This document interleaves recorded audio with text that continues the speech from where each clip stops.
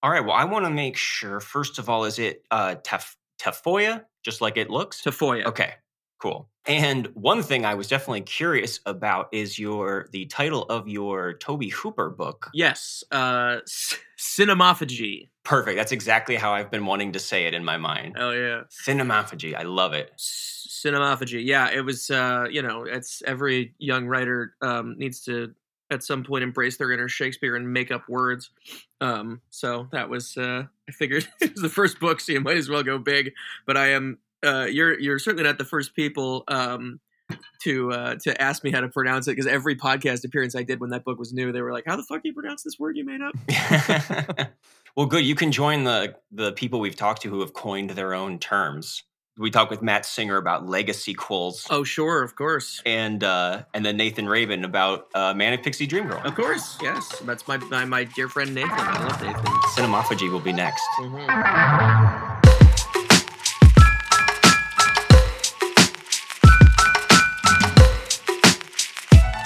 Hello and welcome to Unwatchables. I'm Mark Tavio, and today we're joined by Scout Tafoya, author, film critic, filmmaker, and creator of the longest-running video essay series on the web. He's here to discuss a film that's often blamed for single-handedly ending the 70s New Hollywood era of auteur-driven filmmaking. It was declared an unwatchable disaster practically before it even premiered, and lost its studio so much money that it also gets blamed for the end of United Artists as an independent studio. That film is Michael Cimino's 1980 3.5-hour Western drama, Heaven's Gate.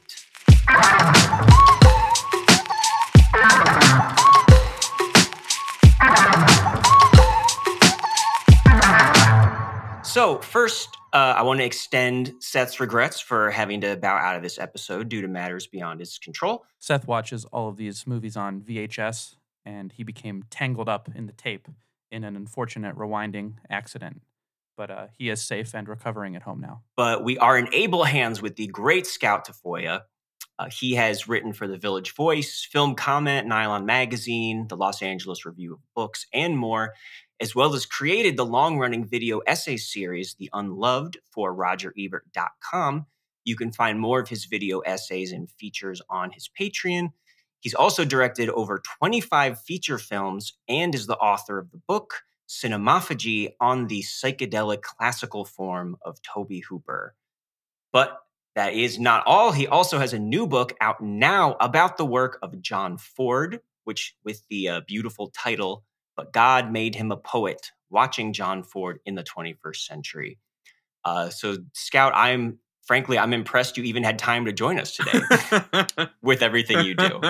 Yeah, no, that's basically since high school, and like it's I'm fortunate enough that I've had friends for at least that long, but that was everybody's constant refrain is how do you get all this done? And I guess the answer is that I've never slept well, and for a very long time it was extremely easy to just miss out on the fun things in life, to just sit at home and fucking write or whatever. Yeah, I don't know. I have to just not question it at this point, because the minute I start to think about why it is that I'm able to get so much done, I think the train will fall off the rails there. So I just got to keep at it. I also have a country music album out, which is fun. All right. I was going to ask if I missed anything. I have a metal project I do, and I have this kind of post-punk country project that I do. And the thing about the Ford project was kind of realizing that there may have been something to say, and or fun to be had coming up with things to say about Ford's movies. My friend Willa McClay is a great critic living in Newfoundland. She reached out to me, 2 years ago, I want to say, and was basically like, have you ever written about John Ford? And I realized I basically hadn't. And so I, hearing from Willow that it would be an interesting challenge to do that, I was like, yeah, it would. So I started at the beginning, not realizing the task I was setting for myself, because he has 146 credited directorial efforts, but a lot of them are missing. Most of the stuff that he shot between 1914 and 1929 are gone. Or anyway, a huge sum of them. A lot of those movies are missing, and we'll probably never see them again, at least not, But anyway, so I started writing, and it was a lot of fun, because you realize that everybody's written about the Searchers, and everybody's written about She Wore a Yellow Ribbon, and everybody's written about how the West was won or whatever. So it kind of takes the pressure off a little bit, because you're not going to do better than Andrew Sarris or Joe McBride or any of the people who have like really tackled this stuff, or Kent Jones or any of the other great auteurist film critics. And so it sort of frees you up to just sort of have fun with, you discovering this artifact as if in the wild, and treating it not like a canonical title or whatever, but as something that you're, liaising with for the first time. And it just kind of really went quickly. There were very few Ford films that I found myself at a loss to write about. And the ones that were movies that I already sort of had a relationship to. But yeah, so it was extremely organic. It took me a very long time, of course. It took me, the better part of a year and a half to really get it all ready to go. But it was a great experience, and I'm just so thrilled that it's out there now, that people can get their hands on it. And of course, we got the great Tony Stella to do the cover art, which is just astonishing. I have my publisher John Nix to thank for that. Publisher editor John reached out to Tony, and Tony just nailed it. It's just incredible. Yeah, if anyone's just listening right now, if you go to our YouTube channel to look at the video, he was just held up the book, and it really is a beautiful cover. Or go ahead and Google it, or buy it. Or yeah, sure, exactly. Google it to buy it, of course. There you go. Absolutely, and yeah, it absolutely is a massive undertaking, especially with somebody like John Ford. And I think you were kind of saying that it feels like lately it's a little less fashionable. People don't talk as much about John Ford. I feel like as Howard Hawks or Billy Wilder or a lot of these classic Hollywood directors, there's been criticism about, the American Indians being portrayed in his films, some of which is fair and some of which I think people would be surprised to see in other movies. Yeah. Depictions of them with more depth, as well as, he's so associated with John Wayne, who is another actor who people don't tend to get as excited about as, Humphrey Bogart or Jimmy Stewart or any of those people. That's untangling all of that was pretty fascinating. Joe McBride, writing about Ford, really gave Ford the benefit of the doubt in just about every way politically along the way. He can't quite make as much sense of stuff like the friendship with Richard Nixon or the sort of red bashing later in his career, except as responses to situations that Ford was put in by the American government. Because Ford was friends with a lot of communists because he didn't, there's a famous story my dad used to tell me when I was a kid where Zero Mostel was, he was blacklisted, and afterwards he was working on a play in Manhattan.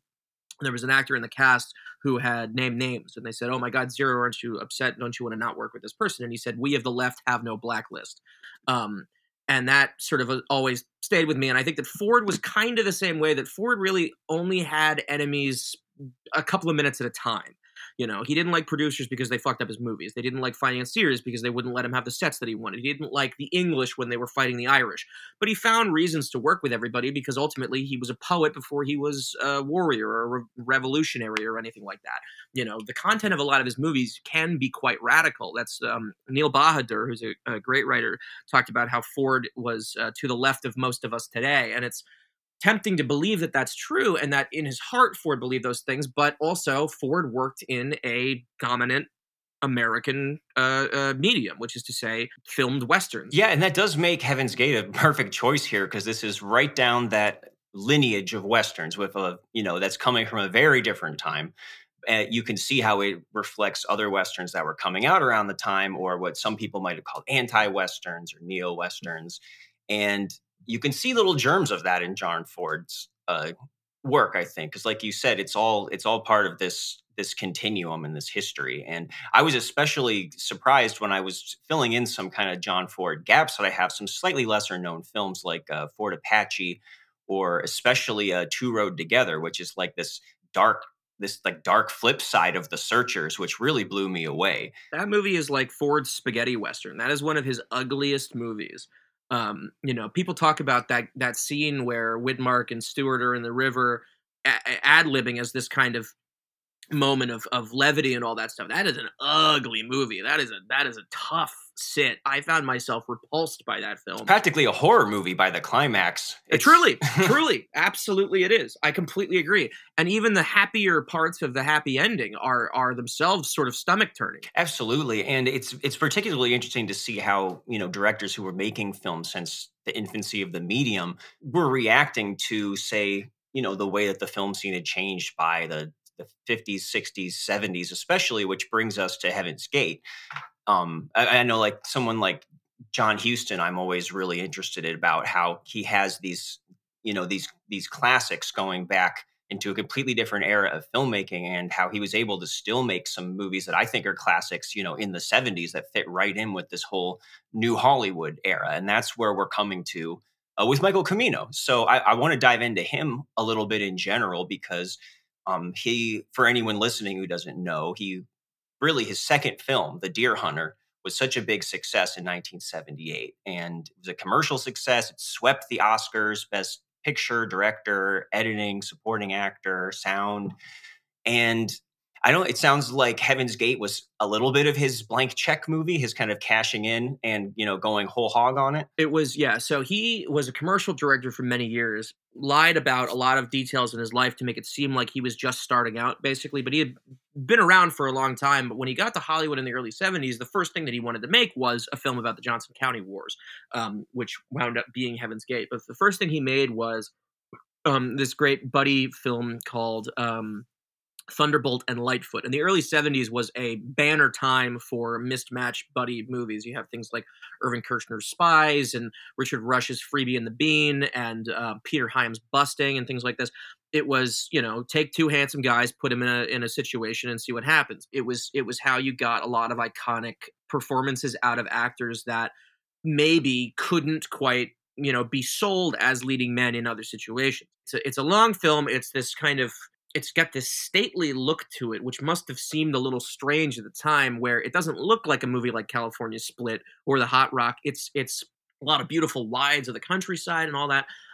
Eastwood was so impressed with Cimino that he basically said, "Come work for my company. You can do whatever you want." And even that wasn't a tantalizing enough offer for Cimino. He said, "No, I need my independence. I need my freedom."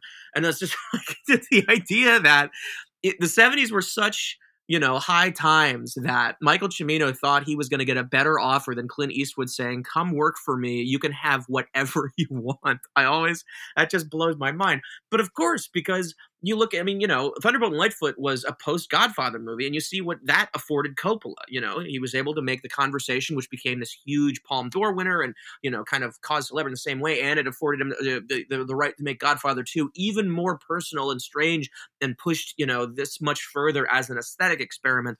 And people like Scorsese, who kept getting second chances when the little things wouldn't work, and the documentaries led to him working for Corman, and the Corman movie didn't do well, and Cassavetes is like, "Well, this sucks, so what are you going to do?" Everybody really felt a little, walking on water. Everyone thought that the next thing they did was going to be the next big thing. There's all these famous stories about people like Milius and Lucas and Spielberg trading points for their movies, because that's how cavalier they were about their own success and their own money. And weirdly, and it was all meted out. It was every gamble they made about their own success pretty much always turned out to be true, with a couple of exceptions. Apocalypse Now was a sort of a fiasco, but at least it was taken seriously. Conan the Barbarian was a huge hit, and 1941 was a huge flop, but he followed it up with Raiders of the Lost Ark and saved his career, and he's never had a threat to his dominance at the box office since. So Deer Hunter was kind of an outlier in those things because he knew those guys, but he wasn't of them. Cimino was sort of a little more of an outsider because he had this grand, classical, modernist approach that he was going for, and it was so huge that you could not see the top of it. And it must have seemed nuts to everybody until it won all that, all those awards and made millions and millions of dollars. And so then they say to him, "What do you want to do?" And so that at that point, nobody is prepared to say no to him because he is, he is the golden boy. He just won everything that you get that people, tell you need to do to prove that you're a success. He had it. I think it became clear to people that Cimino's behavior on set was what they thought of as erratic. He was being a little domineering. He was being, kind of aggressive to people. And I think that the more that those stories flooded back to the people at United Artists and all the other studio interests who had a hand in the pot, the more they were like, well, this can't go on, because if we keep letting him do this, then he's just going to, he's going to think that he's better than all of us and we'll have to keep paying whatever. So I think that there was then a concerted effort to leak the budget, leak the spending overruns, leak the terrible behavior to make it seem like this guy had lost his mind. Because if you have an artist who is more important than a studio, then what is the point of a studio? It really feels like this was just completely set up to fail and was never given a chance. And so much of the narrative was created by critics and reviews at the time who seemed to have this like personal vendetta against the movie and against the idea that Cimino was going, how dare he do all this and all of these delays and this ambition, and actually labeling it, like you said, as one of the worst movies ever made, which I think I've only seen the version that's currently available that was reconstructed, which I just saw for the first time. So maybe I could give some of them the benefit of the doubt that they were talking about this truncated version that I haven't seen, but I can't imagine anybody watching any version of this movie and lumping it in with something that's a total disaster, except maybe financially. But like you said, in the end, it's like they just learned all the wrong lessons from it, that you get a few movies that have giant budgets by these ambitious directors with singular visions.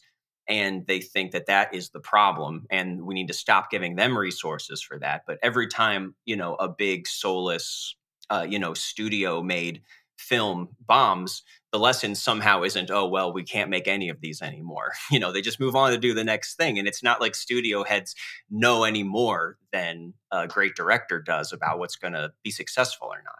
There's just so many myths and legends around this movie that started during the production that were being reported on and that persist to this day. So I want to talk a little bit about those and maybe setting the record straight about certain things about it. But I also want to talk about just how this movie actually plays, today, a little bit removed from that context. But for anybody listening, just as far as the numbers go, it started with a budget of about like $11.5 million. It ballooned up to like 44 million, which, depending what sources you look at, I've seen numbers that adjusted for inflation that's anywhere between like 120 to 160 million today, roughly.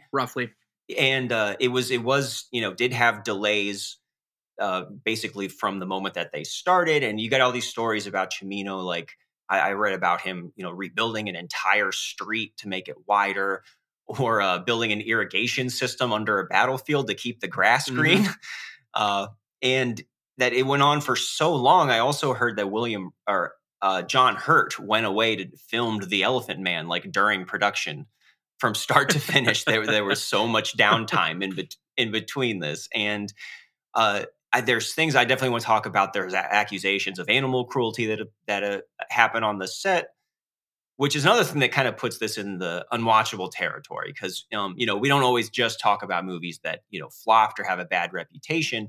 I think that there is something intimidating about actually sitting down with this movie now because of the length, because there is some pretty disturbing violence, sexual assault, the animal cruelty, and honestly, this is just as bleak Westerns get, as far as I'm concerned. Like, there's no little speck of hope anywhere in this movie. It's kind of brutal.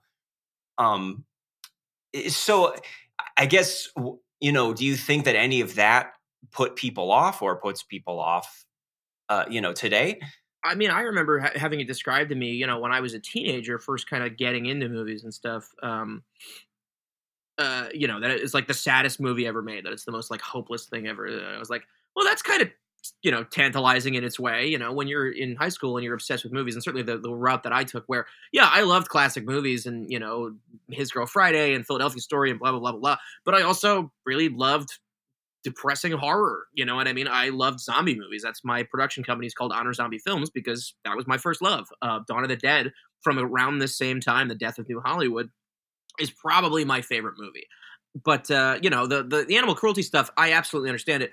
I have friends who can't watch that kind of a thing, and certainly, when you've put yourself through the cannibal holocausts of the world, yeah, it's extremely difficult. I mean, that's not an experience I want to have again anytime soon. I don't like the idea of things suffering.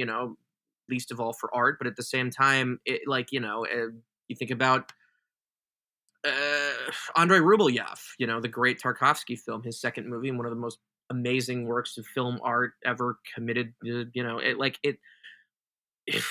It's just a calculus you have to make as a film Mhm. person. It just is. I know that. Sure, the rules of the game has that long hunting scene. Absolutely true. Hard, hard to watch, but again, and here it's a cockfight is the first thing that we see where I'm like, this does not look fake. Yeah. And there allegedly it was not, but I don't necessarily know totally how true that is or not. Easy to fake that stuff, kind of, sort of. There's obviously like the great Monty Hellman movie Cockfighter has a lot of that stuff as well. It's just, again, with the Ford thing, not to say that the sentence, "it was a different time," is a get out of jail free card, but there was no moral authority in Hollywood. There was nobody telling you not to do these things because nobody really had any sense, except from fringe groups at the time, that this was perhaps a fucked up thing to show people. That's that we have ultimately this movie to thank for the Humane Society intervening on film sets to make sure that horses aren't getting tripped in the inhumane way. Not that there's really a humane way to trip a horse, but Right. and it's why with the introduction of CGI animals, and I remember the first time I saw those, I'm trying to remember if it was that Rennie Harlan Exorcist movie or The Ring 2 with all the CGI deer. But I remember thinking, like, this sucks. This doesn't look the same. Like, fuck this. You can't get a real deer.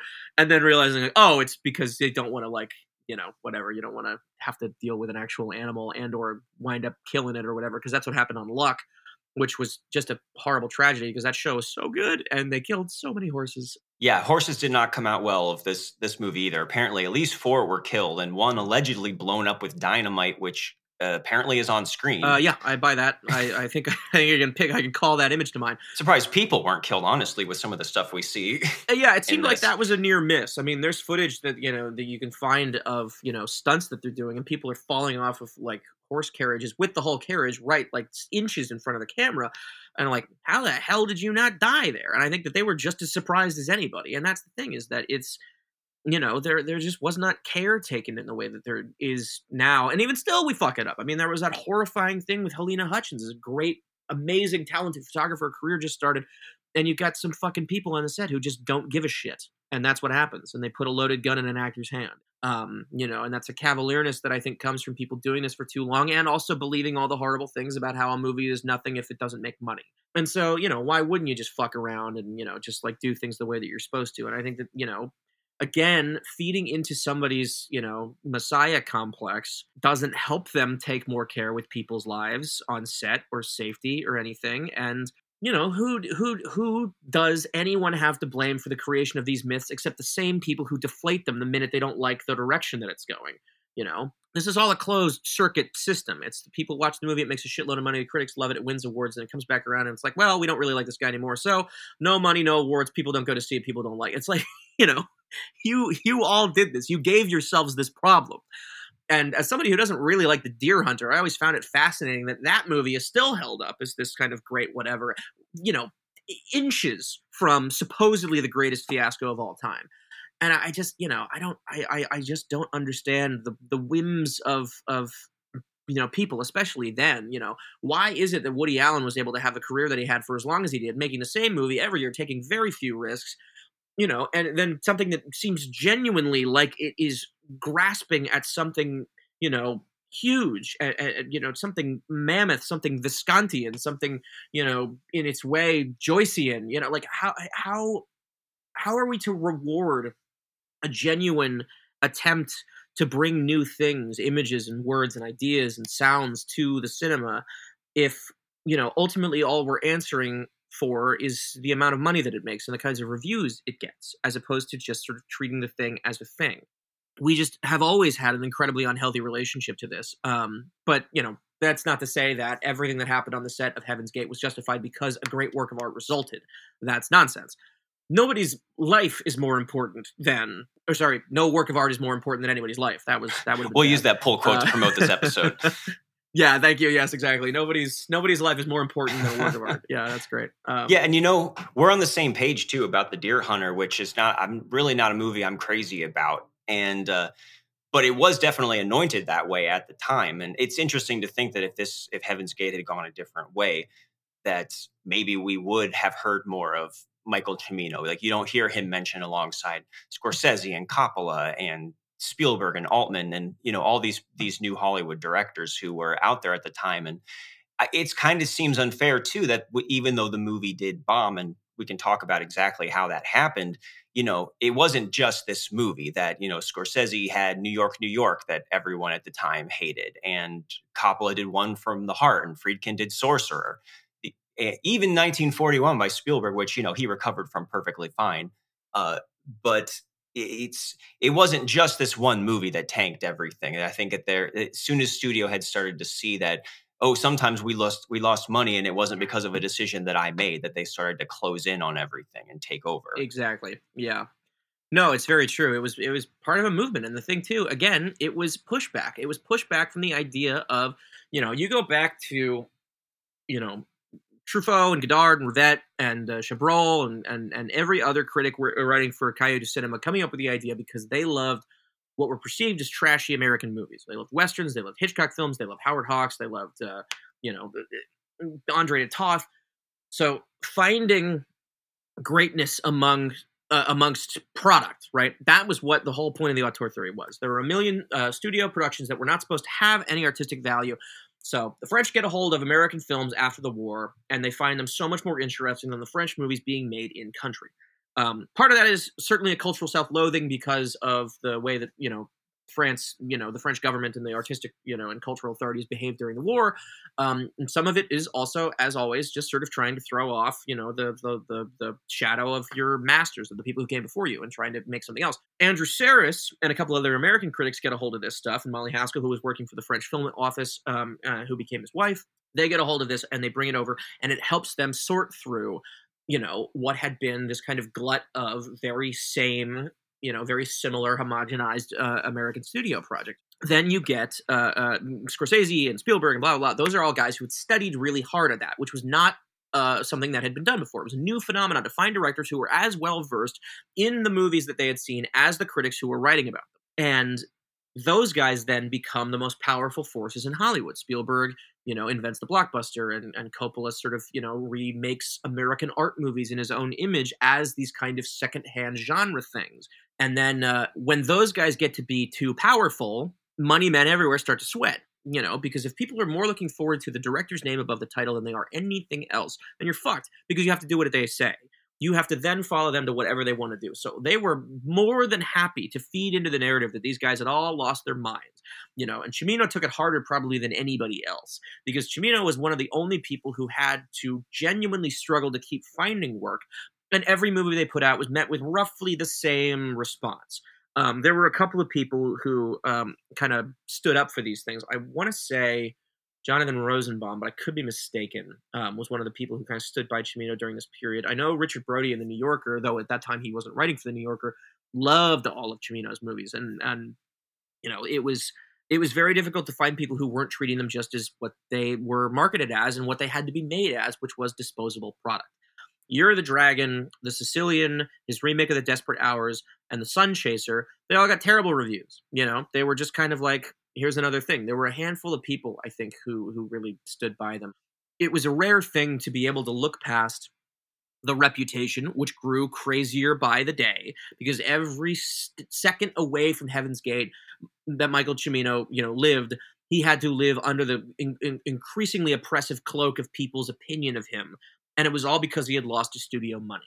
So that weighed on him more than it did somebody like Coppola. Coppola, who, kind of wisely started investing in other things because he knew that his artistic reputation was not going to keep him in 35 millimeter film, started the winery so he could keep doing that. He took assignments that he didn't want so that he could keep making things. He made, kind of down market genre, whether it was rom-com or horror, because, that stuff sold. And it kept him, in good financial standing for as long as it took him to make the winery and then really make all of his money. It's why he's able to make a Megalopolis today. Scorsese kind of did the same thing. It was very much a one for them, one for me culture, Yeah, and I think the comparisons just wouldn't help him either, because I think it's really fascinating to compare this with especially Apocalypse Now, right? Because they have the way that it was covered in the press, the way it was delayed, the way that it was seen as possibly this big debacle that was going to ruin everything, as far as mainstream or auteur-driven filmmaking. And really, even though I'm sure Apocalypse Now didn't, wasn't like a huge hit or anything, I didn't take too long, I think, for people to start almost universally accepting it as one of the greatest films ever made.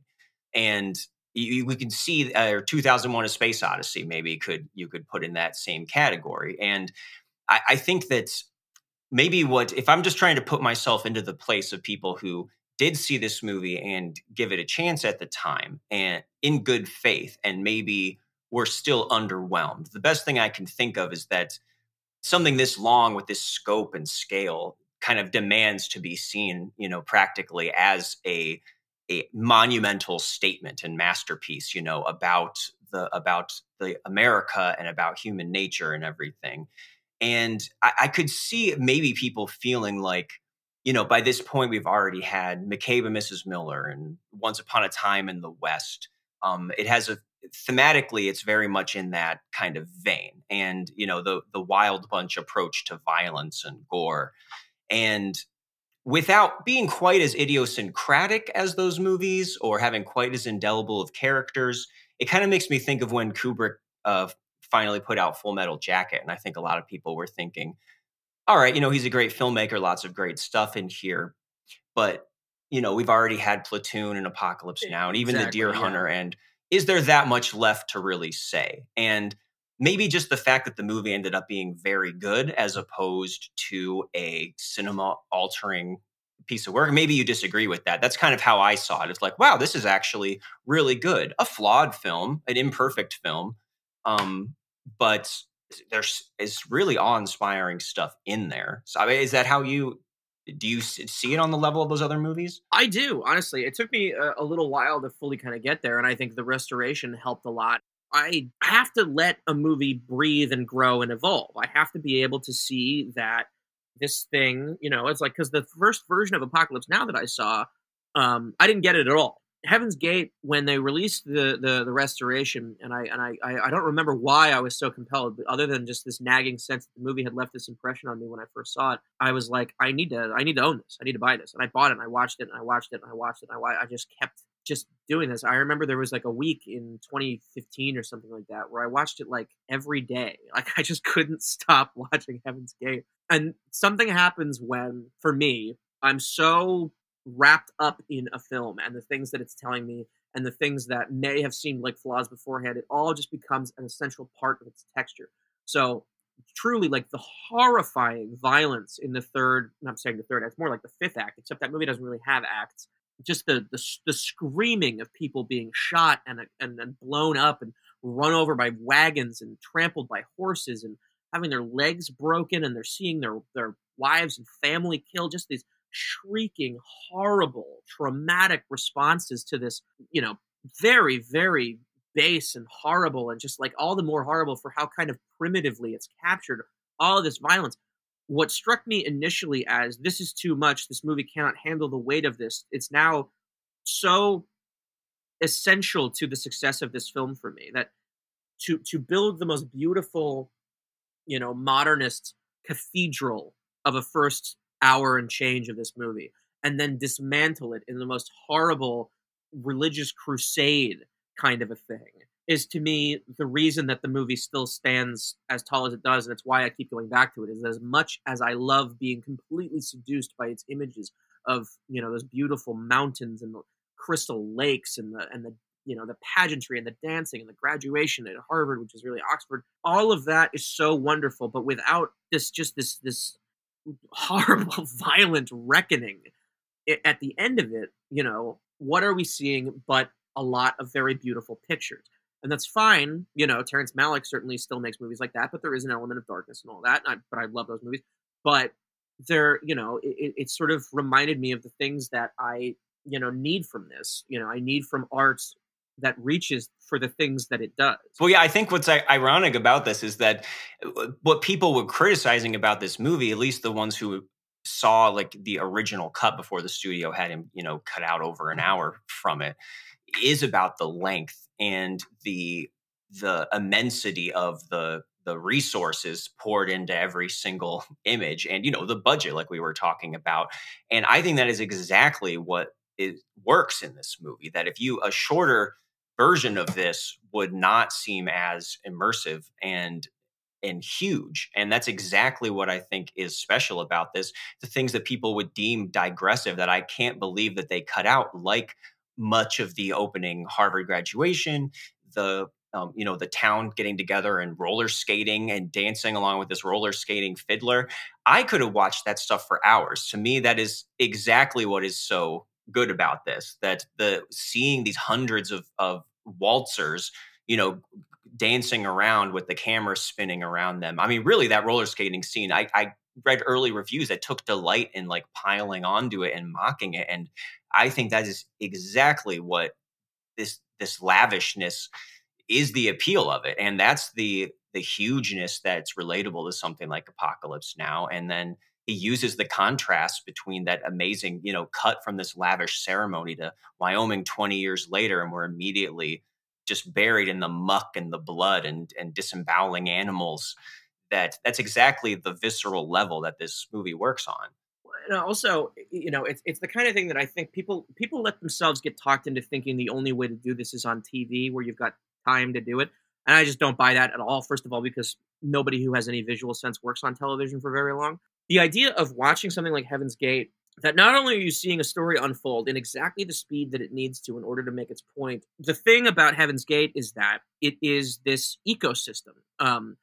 Apocalypse Now is very much like this. Also, Hermano Olmi's film, The Tree of Wooden Clogs, very, very similar, where it allows you to feel as though you are actually in this place at this time. And the more that it spends unemphatically showing you the conditions of living there, the more, to me, it invites you into that experience. And that is something that, to me, really only film can do.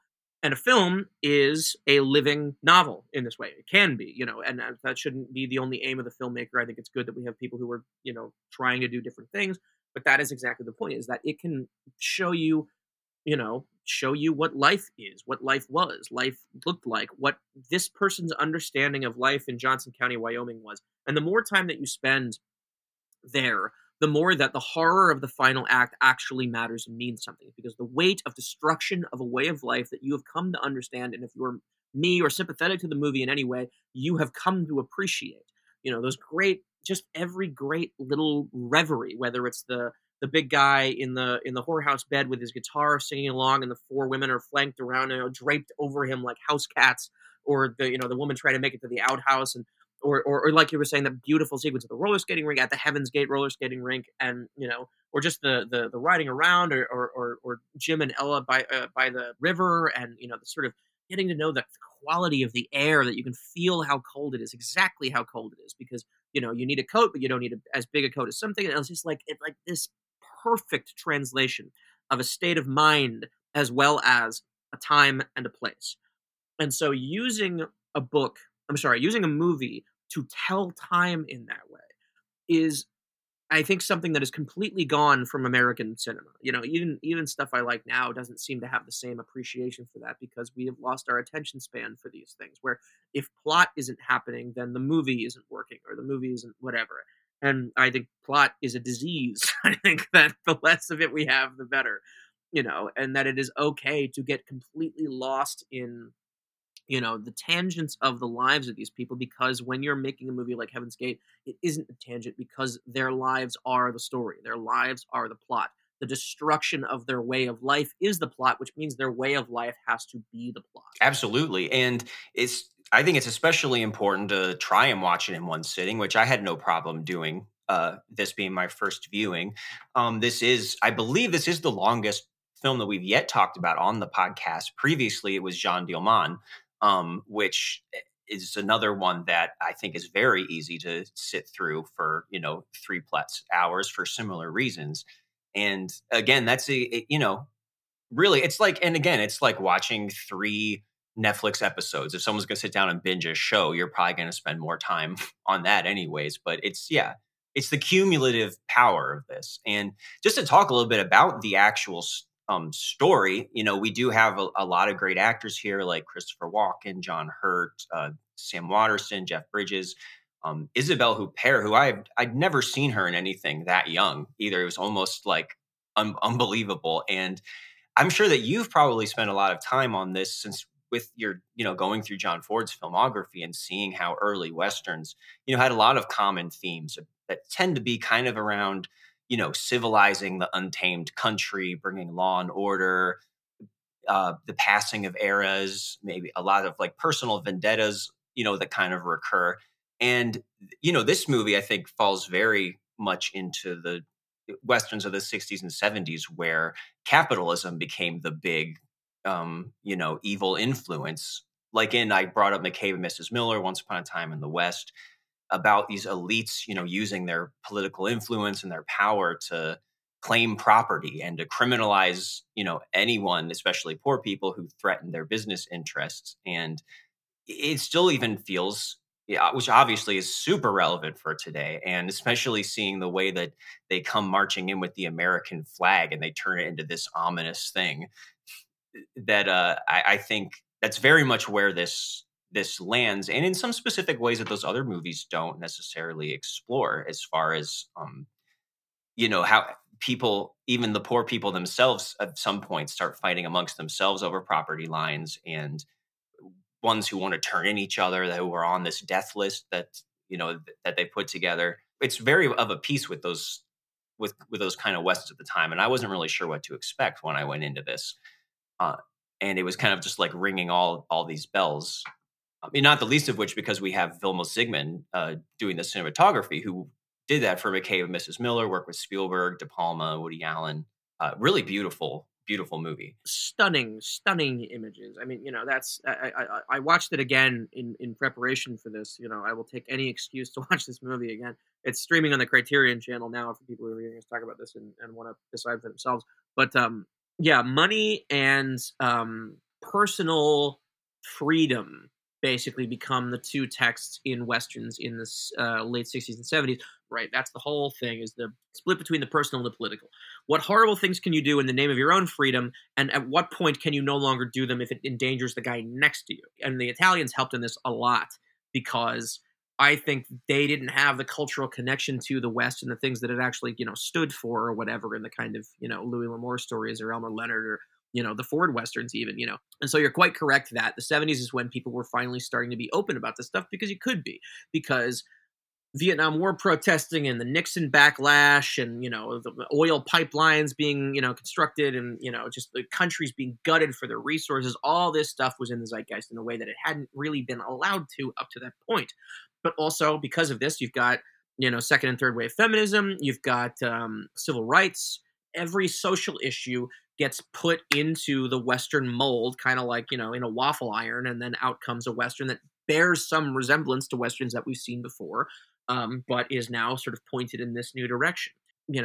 Blazing Saddles is a great example. Like that is a Western, but it's also this, Hell's a Poppin' style meta comedy, but it's also very much a potent Richard Pryor written movie about race in America and race through movies. It's an essay about how race had been depicted in films and what Westerns had been up until this point and what they could no longer be, which is kind of hysterical, because there's this cottage industry now of making these Westerns with like Trace Adkins in them that act as though there wasn't a 70s, that basically the only thing that people are allowed to do is like, you can be a little more violent in your, whatever, and occasionally say a swear word, but they're still making Westerns as if it's 1956, except all the performances are worse. Yeah, and this is so that's why I think these 70s westerns in particular, like thematically, are just so vital still today, because they're almost like protest movies. And this I was thinking of so many things during Heaven's Gate, especially because it centers around this association of, I guess, landowners, business owners who make this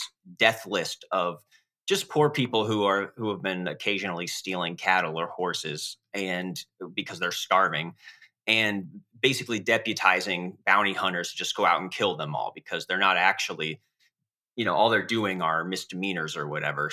And the way that we have basically the government empowering this militia of people to go kill without consequence, I mean, is so obviously relevant to today, whether it's, somebody standing their ground by shooting an unarmed teenager, or cops executing people with impunity just for running away from them. And by the time I don't know, this story will be a little bit old by the time this episode comes out, but deciding that a homeless person being disruptive means that you can go ahead and kill them and then not even get arrested for it or be released right away. And it's so hard not to just think of all of that stuff with people having the law protecting them, because we know who is on top and who it's actually protecting.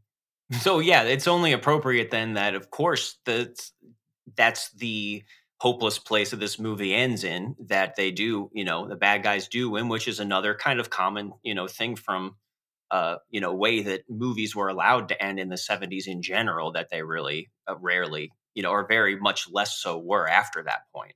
Yeah, we see some of the bleakest endings in any of these mainstream movies from the 70s that I can hardly even believe sometimes. And like you said, even it gets to the point where, all right, this town is resisting and it's turning into something that's a little too anarchic for us. So we're just going to change the law enough again to come in, and we're going to arrest these surviving bounty hunters, and arrest being just a way to get them out of there safely. And which is another kind of brilliant twist of the knife in there.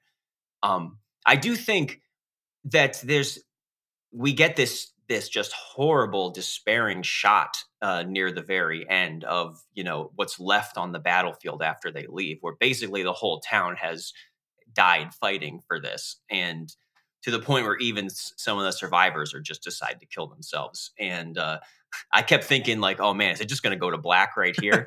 But no, somehow it gets even worse. Yeah, somehow they managed to put another hat on a hat on a hat on here. Yeah.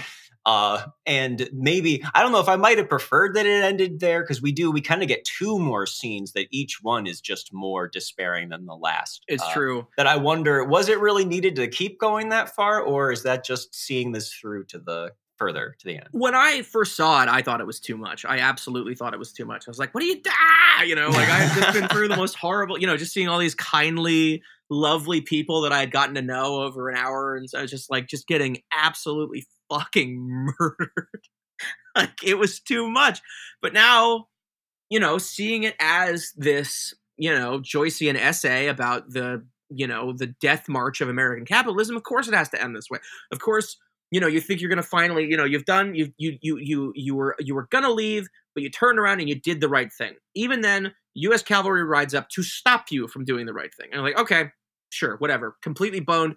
I'm going to go live my life. No, you can't even fucking do that. No. We're going to find you. We're going to kill you on your wife in her wedding dress. And you're going to finally start your life. No, fuck you. We're not going to do that too. And that ultimately, and then the only way that he is then able to live, not to say, thrive or, anything. The only way that he can survive is to do the thing that Terry O'Quinn's character says to him. He's just like, the thing that I hate about you is you're rich, you pretend to be poor. So he stops pretending to be poor and owns up to his birthright and just goes out in this haze of lucre, just this opioid fantasy of being so fucking rich that you can't even speak and barely move. And that is the death wish of every major fucking, every Rockefeller and, fucking Bezos in this country, is that is the thing that they see for themselves, not knowing that it's a fucking crypt. That's the creepiest thing about it, is that to see someone, and the thing is, and Cimino, he again, the funny thing is that Averill was hung. Averill was hung with those people. It was part of what started off the Johnson County War to begin with, is that he had gone out there to help those people, and he was hung as a cattle grazer. That was really what happened. And so Cimino's, perfect sort of revision of history is that this guy, this, man who stood up for everything and did all the right things could be so beaten down by the horrors of capitalism that he becomes of it, that he, basically becomes the living dead. He becomes this sort of, Elaine Robbe-Grillet figure, just this ghost haunting his own life. And that's, that is, of course, the only, the sort of the most conclusive way that you end that shit. It's almost like a Daniel Plainview kind of, alone in the mansion at the end. Absolutely. As much as Giant and Treasure of the Sierra Madre are influences on There'll Be Blood, Heaven's Gate is absolutely in that film's DNA. I mean, the look of that movie is pure fucking Vilma Zsigmond. Absolutely true. And that's to say anything less is to me dishonest. And it's funny because even Heaven's Gate, I would argue, is a little more honest about the way that those things tend to go. Is that, yeah, Daniel Plainview's derangement is certainly satisfying, but it's not the kind of thing that usually ends the way that that story does. I love the ending of There Will Be Blood. I think that movie's fucking wonderful. I just fucking love it. But it's, even to have Daniel Plainview succumb to that thing is, to me, almost a little much, because ultimately that doesn't happen. These guys don't get held accountable. You know what I mean? They're allowed to die in their beds. That's the thing. And it's funny too. You're talking about the the way that you kind of weaponize people's fear against each other. The thing that I noticed this time around that I kind of missed, a couple the first 4,000 times I watched this movie, is they keep talking about they keep labeling everyone in Johnson County criminals and anarchists. Yes. And I'm like, oh fuck, Boy. there it is. That's what it is that they have found a label and they're using it to scare people. It's what they did with communism in the 50s. It's what we're doing right now with, woke, right? It's the same words you hear on Fox News. You still hear anarchists, criminals, not people. Criminals and anarchists. Absolutely. And I think that you can see how you can trace these values back to the very foundation of the country, as depicted in Heaven's Gate, as recognized in the time that Heaven's Gate was made and all the other movies around then. And it makes this movie still pack a punch today, whether or not it's certainly not subtle about things. And it is a big investment, but these are the kind of big, giant foundational issues that kind of deserve to be painted with the biggest possible brush. And that's the whole strength of this movie. And it is, again, everything about it in real life ended darkly as well. Just to circle back, out of that $44 million budget, it made like $3.5 million, and was even blamed then for United Artists. The story around it is that it bankrupted the studio, which I don't think is exactly right. And I'm sure you can probably talk about that. It's not true. I know that shortly after United Artists, I think, was sold to MGM, and it just became more of a subsidiary as opposed to an independent studio. The thing about that's so funny is that most people our age will have grown up watching VHS tapes with the United Artists logo. Mm-hmm. They didn't. If anything, they got all those people got so much fucking money.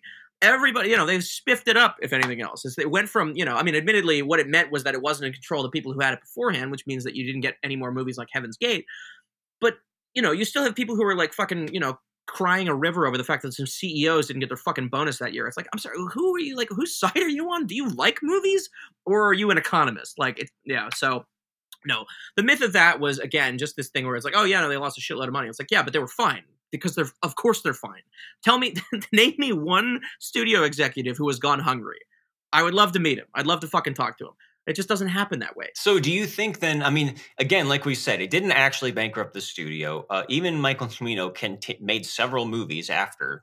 Yeah, it wasn't like it destroyed his career. He still was able to do things. I'm sure certainly it didn't help, but and eventually over the years, then this cut that I believe was like 2.5 hours, basically, which is what people had seen for a long time, and then finally got restored back to the current length, which is around 3.5 hours. It's a little over 3.5. Yeah. Yeah. And it sounds like they cut a lot of my favorite, stuff that people would have deemed like, not essential to the story or something.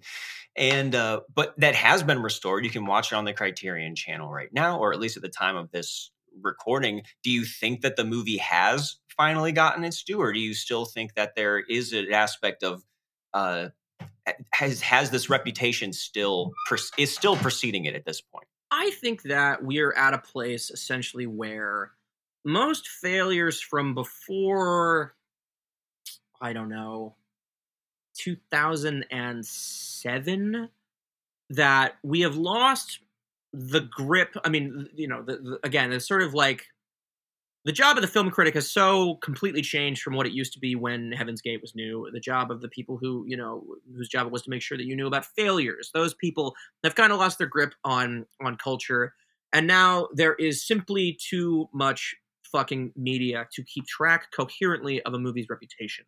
So, I talk about this with doing The Unloved, which this was, I think, like the 13th one of these that I did. I did this as a double feature with Ridley Scott's The Counselor, where now really all you're up against is not some blanket dismissal of the thing, which was a problem for a very long time. Don't get me wrong. I would argue that until Cimino's death probably is what finally was sort of the thing that put it over the edge, is that you're up against the opinion of the guy that you run into at a bar, right?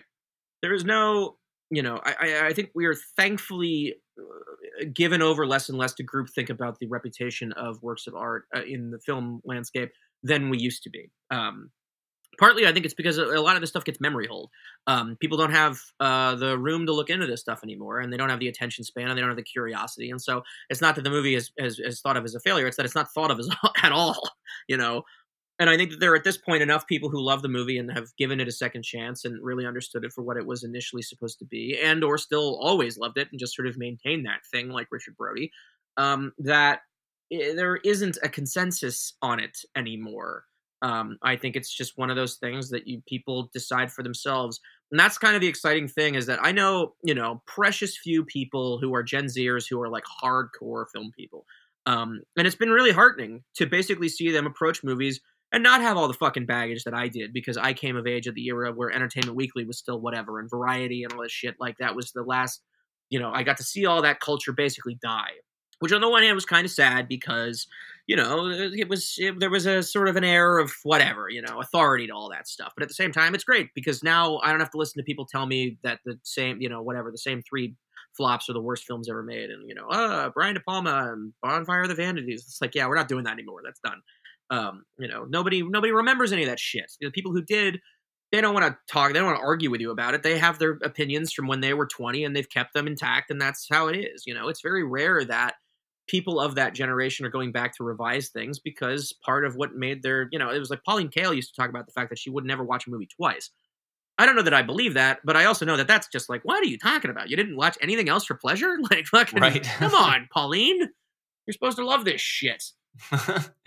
Yeah, and that's a great point that you make too, that this, I would call it almost like the Babylon era, because that, is a movie that immediately it had people who thought it was terrible, and then the reclaiming it as a misunderstood masterpiece was happening simultaneously along with that. And really, if there wasn't some sort of solid thing you could concretely point to, like it didn't make money in the theaters, which even that now is becoming a thing that's becoming nebulous about how much money a movie makes, whether you're talking about worldwide or maybe it's gone straight to streaming. So you can't really just uniformly paint something as a disaster. And because it doesn't even matter how bad the movie is now. There's people are the people who love it are going to be just as loud as everybody else now. Well, the thing that I see, and I used to be a little more aggressive about this stuff back when I had the energy for it, but as a 34-year-old, I'm very tired. But I see shit all the time where this stuff gets into my Twitter feed or whatever, where it's people like, everybody was like too hard on this movie, and it's like fucking Spider-Man or some shit. Right. It's like, are you serious? Like, this is all you people talk about? Like, what? Like, is it not enough to have completely dominated the conversation? You also need all this respect. And the thing is, you're right. And the Babylon thing is that there are going to be people who love that movie, and there are still people who love that movie. I know a lot of people who are like, supposedly classic movie heads who are like, oh yeah, but it's about the 20s. It isn't that great. I was like, fucking no, that's not enough. Right. Fuck off, God. I also love the 20s. I'll go watch a fucking Von Stroheim film. Thank you. I don't need to watch some bizarro pale ass imitation of some shit that didn't happen. Like, it's so fucking bizarre. It becomes more and more difficult to choose things for the unloved because everything kind of fails now. Almost nothing makes it to theaters, and then you got things that are going on to Hulu, and people talk about them for a month, and then they never talk about them again. But other than that, I don't know. I have no fucking idea what the people's response to anything is. I don't know where people are talking about movies anymore because, it used to be fairly transparent. It was people had blogs and they went on social media and all that stuff. But I got very, very agoraphobic about social media, so I try not to let millions of opinions into my life anymore because it was too much. It's like Kate Blanchett at the end of Crystal Skull, like just melting my brain out of my head. And so, yeah, it's extremely difficult to kind of tell what things are and are not cultural forces, except when you see them recur throughout social media. Like a movie that I don't even really have much affection for, something like Knives Out, that's hung around. People still talk about that, and they make that into memes, and they joke about it. They made a sequel, and blah, blah, blah. That movie has proved its sort of cultural mettle at this point by being something that people still talk about. Yeah. And I mean, I, for one, is someone who sometimes is afraid that we go too far in the other direction where even just genuinely bad movies, all have their champions behind them. as far as reclaiming them to kind of blur the lines. And so many times I am disappointed when it's like, no, actually, Southland Tales is great. Or, I don't know where you land on any of those. That's just my go-to example. And I'm like, well, actually, I'm not so sure about that. But to sit down with Heaven's Gate, with the to see that really this is actually a good movie, and that there really is something there, and it really, all the conversation around it has just been preposterous, is just really refreshing for me to see something that really does deserve that reevaluation. And I want to thank you for giving us this opportunity to talk about this on the podcast and to spread that word about it. So this was a great success in my mind. And so I want to thank you for being here, for having so much to say about that and the lineage leading up to it. I want to make sure that we get the word out about your book. And is there a particular place that they need to get it from online? Yes, withanxbooks.com, WITHANXBOOKS.com, with an X. John's last name is Nix, and so it is withanxbooks.com. That is where you can go to pick up But God Made Him a Poet, watching John Ford in the 21st Century. Now, can they get the Tobe Hooper book in the same place, or? No, that is available. Most online retailers, you can get it at like barnesandnoble.com or from miniverpress.com, which is the lovely people who put this out. My friend Nell Minow was the publisher on this one either, but it's also available on Amazon. I know they're evil, but you can get it there. It's... also, my friend Matt Zoller Sites runs a website. I think it's shopmzs.world or something like that. But Matt Zoller Sites bookstore. He sells signed copies of books. I used to work for the bookstore for a long time. So I think he may have copies of the Hooper book, but if not, I'll try to get him some more. And I'm going to get him some signed copies of the Ford book, hopefully in the next couple of weeks. We shall see. But just a good resource for film books in general. So keep that in your bookmarks. We always try to link to our guests' projects in the episode description. I think Anchor might have a character limit, so we probably might not be able to fit all of Scout's links in there, but we'll definitely we'll put all the stuff he's talked about so far in the description so you can find it easily. Yeah, and is there anything else that you want to plug or current things going on? I know you got a Patreon going on. Yeah, the Patreon's probably the thing to say. Patreon.com/honorszombie. That's where so every week, new video essay, 2 new written pieces, 1 flashback piece. I'm the hardest working man in show business. I do the occasional written piece for websites like The Spool. Every month, of course, The Unloved on RogerEbert.com. We are approaching the 10th anniversary this December of The Unloved. That's my pride and joy, my baby. And then, I would say social media, but I'm on private because a high school classmate went nuts and has been sending me death threats. So, oh no, yeah, that was fun. And we'll have him on the next episode to talk. Of course, bring him around. Bring him around. That's actually the real reason Seth couldn't be on this episode. He was, yeah. Sorry about that. Restraining order. Yeah, of course. You're not the first. You're not the first guest.